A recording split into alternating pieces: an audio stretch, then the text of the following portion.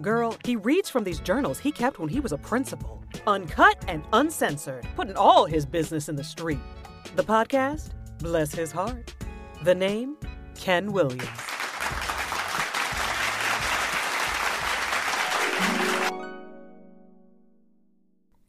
I thought I'd be taking some time off from writing in my journal with the close of school. However, we are still cranking, baby. Made 2 great hires today. Continue with my aggressiveness. I hired a TAP candidate. This is someone who is certificated in an alternate fashion other than an education degree, who I believe is perfect for my 2nd grade slot. She is green as a garden, but I believe that my 2 veteran teachers at the grade level will take care of her. My 2nd hire came from someone dropping their resume off at the school. Our counselor happened to hand it to me, and after glancing at it, I was impressed enough to call her back right away. I had her back at the school within an hour, interviewing with the team. She just earned her master's in leadership, has a wealth of experience, loves responsibility, and is phenomenal with technology. I nailed that hire down as well, right there on the spot. I don't mind saying that I'm assembling one hell of a staff. The talent pool is growing and incredible and growing more and more each day. As I work to complete this article draft for Rick DeFore, I'm becoming more and more rooted in what I believe. I know that you attract who you are. People buy you. So what are you selling?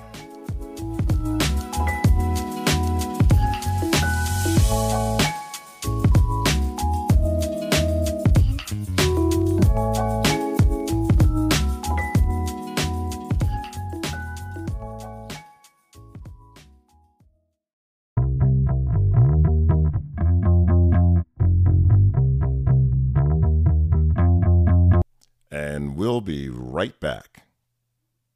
Do you wake up dreading the thought that your teachers have no idea how to ensure equity for every student? Do you stress out at the thought that for years now, you've been engaged in PLC light and not PLC right? Do you find yourself frustrated that some of your teachers don't believe all students can learn at high levels? And do you secretly find yourself deeply frustrated and worn down by the excuses offered as to why kids aren't learning? Are you somewhat unsure of what it takes to embed equity on every campus and on every team, with every teacher in every classroom? And do issues like equity, racism, and social justice feel like a powder keg set to explode and completely fracture your campus? If so, then you need my new book, Ruthless Equity. Disrupt the status quo and ensure learning for all students. And I want you to imagine yourself working with supercharged confidence because you have clarity about how to ensure equity for every student. Confidence about leveraging equitable practices that will make student achievement more measurable and predictable, and never again wonder if you make a difference because you now understand you are the difference. If you're looking for a path to equity for every student, that matters. And in my mind, the only path that matters is the one that moves the needle for student achievement. Then you need Ruthless Equity. And not only do you need Ruthless Equity, but you want to check out my newest product, the Ruthless Equity Accelerator. 9 videos, plug and play, where I facilitate a book study with your entire staff or with individual teams through the most important aspects of every chapter. There's no prep, there's no pre-work, no preparation at all. And so you as a leader, teacher leader or school leader, get to hit play, pause, and engage with your staff learning together. 9 videos, preloaded, all the materials right there, so that everyone on your staff hears the same language delivered by the same person. No more train the trainer where you're wondering if it's being redelivered with fidelity, because I'm doing the delivering, baby. I'm doing the delivering. So you should combine both the purchase of Ruthless Equity and the Ruthless Equity Accelerator. Again, listen, When I was a principal, if somebody offered me 9 videos that were not only quality, but represented 9 potential already planned, Chia Pet, just pour water on it, just set it and forget it like Ronco sessions, 9 sessions, I'd kiss that man on the mouth. And I'm happily married, baby. I'm happily married. If you want to find out more information, go to ruthlessequity.com. That's ruthlessequity.com. Now back to the podcast. All right, baby, let's get into it. First, let me say that I am on a text thread with some friends who are also school leaders and consultants, among them Jimmy Casas, Jessica Cabine, Joe Sanfilippo, Tom Murray, LaVon Roth, and others. And every once in a while, we just break each other's chops. And, you know, recently we were talking playoff football and the Green Bay Packers. Joe Sanfilippo is a big fan of. Were eliminated, and my team was still in it. And, you know, he's texting, and I make some comment about, you know, while you're texting, the first graders in, you know, Fall Creek School District are not being monitored right now. They're being traumatized by all your talk. And his comeback was, well, you've not worked in a school for so long. The first graders you led are now 40. And I have to admit, it stopped everything dead in its tracks. And while those first graders aren't yet 40, they're not 40 for the record. He's not wrong. It's been a while. And so I say that to say this. I know that interviewing, I know that looking for candidates to fill positions is probably completely different from when I was last a principal. But the principals, LES, the principals, I believe are the same. I believe they're the same. And so the title of this is, you know, when your URL does not compel. You know, I was at that school, the worst performing school in the district, and the worst performing district in the greater Atlanta area. If you follow this podcast at this point, I've got 31 vacancies. 31. 3-1, baby. 3-1. And trying to hire a new assistant principal in the process as well.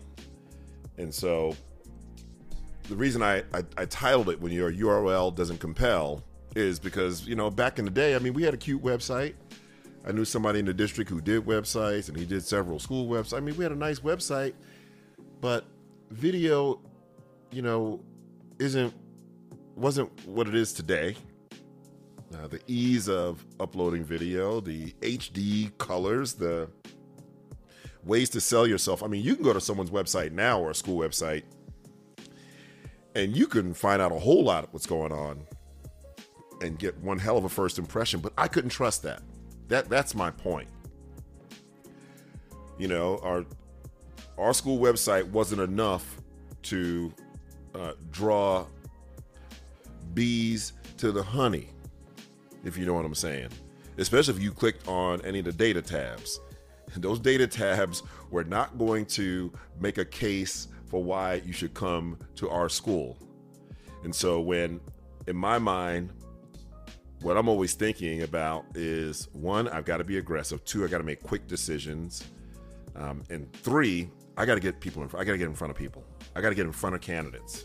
And I know that's different today as well. I'm sure there's a good bit of Zoom interviewing going on. But back in the day, baby, it was kneecap to kneecap. And so I've said this before. It was actually part of today's journal entry. You attract who you are and people buy you. So what are you selling? I knew that being at the worst performing school in the district, I needed to get in front of people and I needed to sell them on something. And so here are some of the things I think about. You know, I made these 2 hires. One had dropped her resume off and I called her back and assembled a team all within an hour. I got teachers back at the school within an hour to be a part of this interview team. And that's because we had a vision of who we were going to become. You know, we had a vision. I just finished doing this quick video for Willowbrook Elementary School, one of those schools that is committed to ruthless equity and the PLC process. And they made some great gains recently. They're not where they need to be yet, and they know that, but they are celebrating the hell out of some gains. And part of what I told them was, you got to be on a mission. Like what they're selling right now is mission. Like that school would be attractive to me because what they're about. And it's everybody facing the same direction. And they are on a mission. They are ruthless about their commitments. They sound like a high-performing school. And so I knew I needed to get in front of people because the data alone, what our website showed, what our URLs would show them, wasn't going to be enough. And then once I got them in front of me, I was thinking about these things. Am I selling them on a job or a mission? Right? I mean, we know what the job entails, right? Those are the benefits and the time off and your responsibilities and, you know, how many kids you're going to have and so forth and so on. But ultimately, I wanted to sell them on a mission.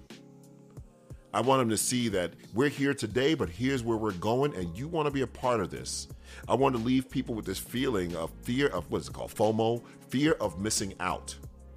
Fear of missing out. So are you on a job or a mission? Another thing I talked about, and this is not a good or bad thing, it just is.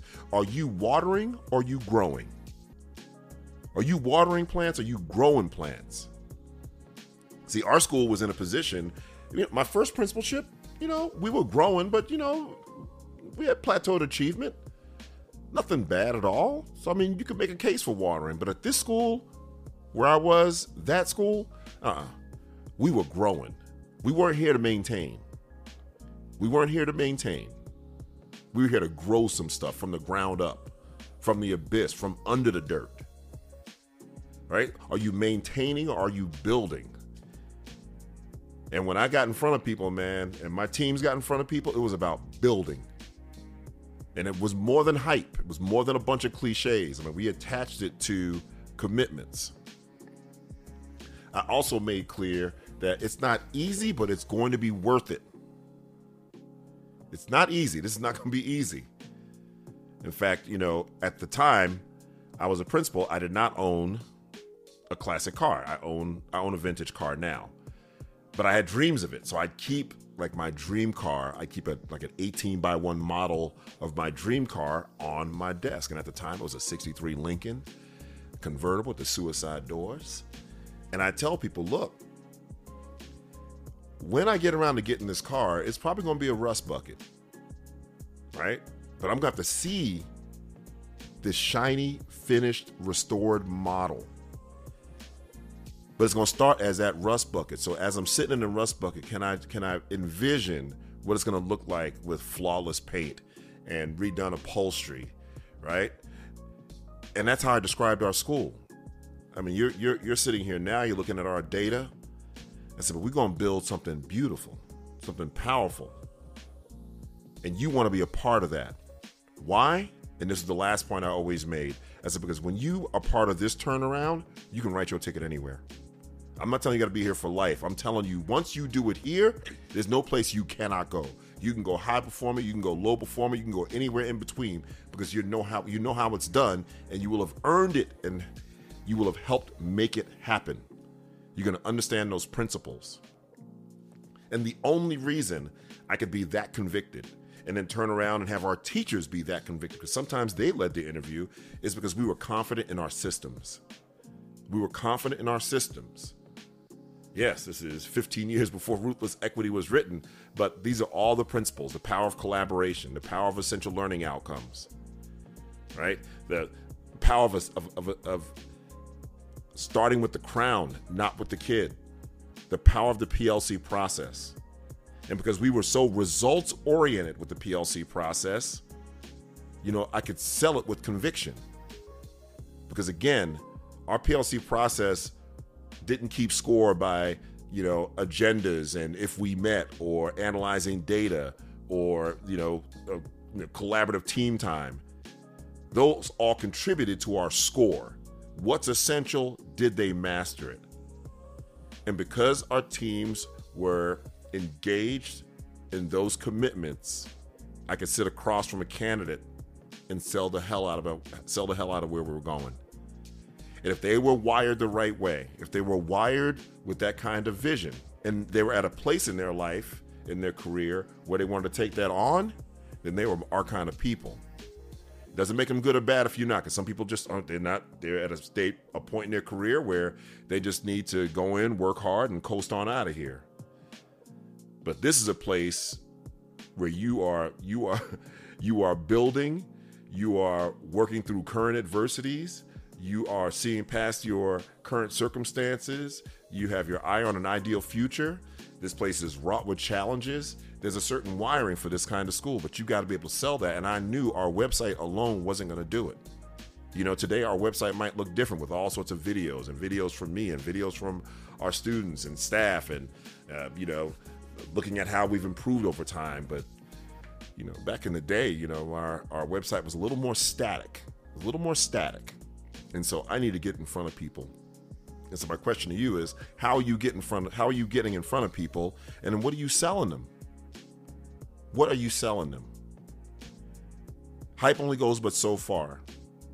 You can be charismatic, you can be passionate, you can be all those things, but if it's not rooted in a foundation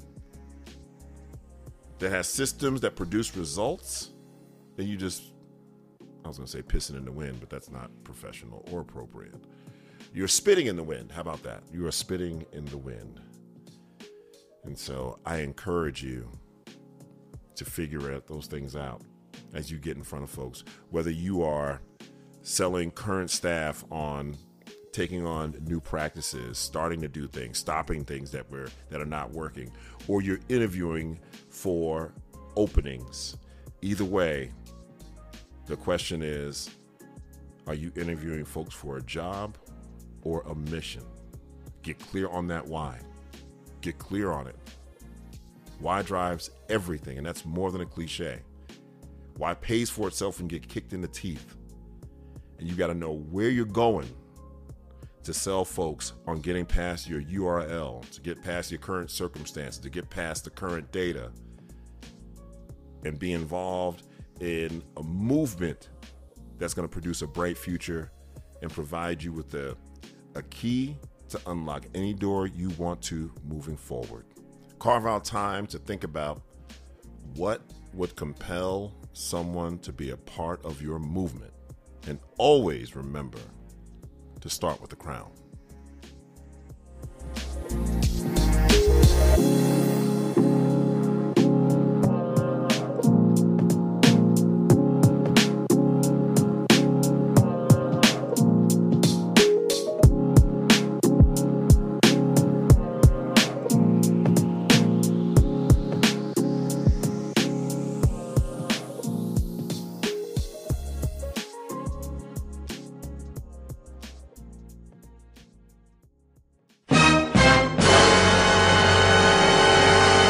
On the next episode of the Unfolded Soul, Bless His Heart Leadership Podcast, the cruise ship Deadwood is pulling into port, baby. Get your tickets and get your ass on board.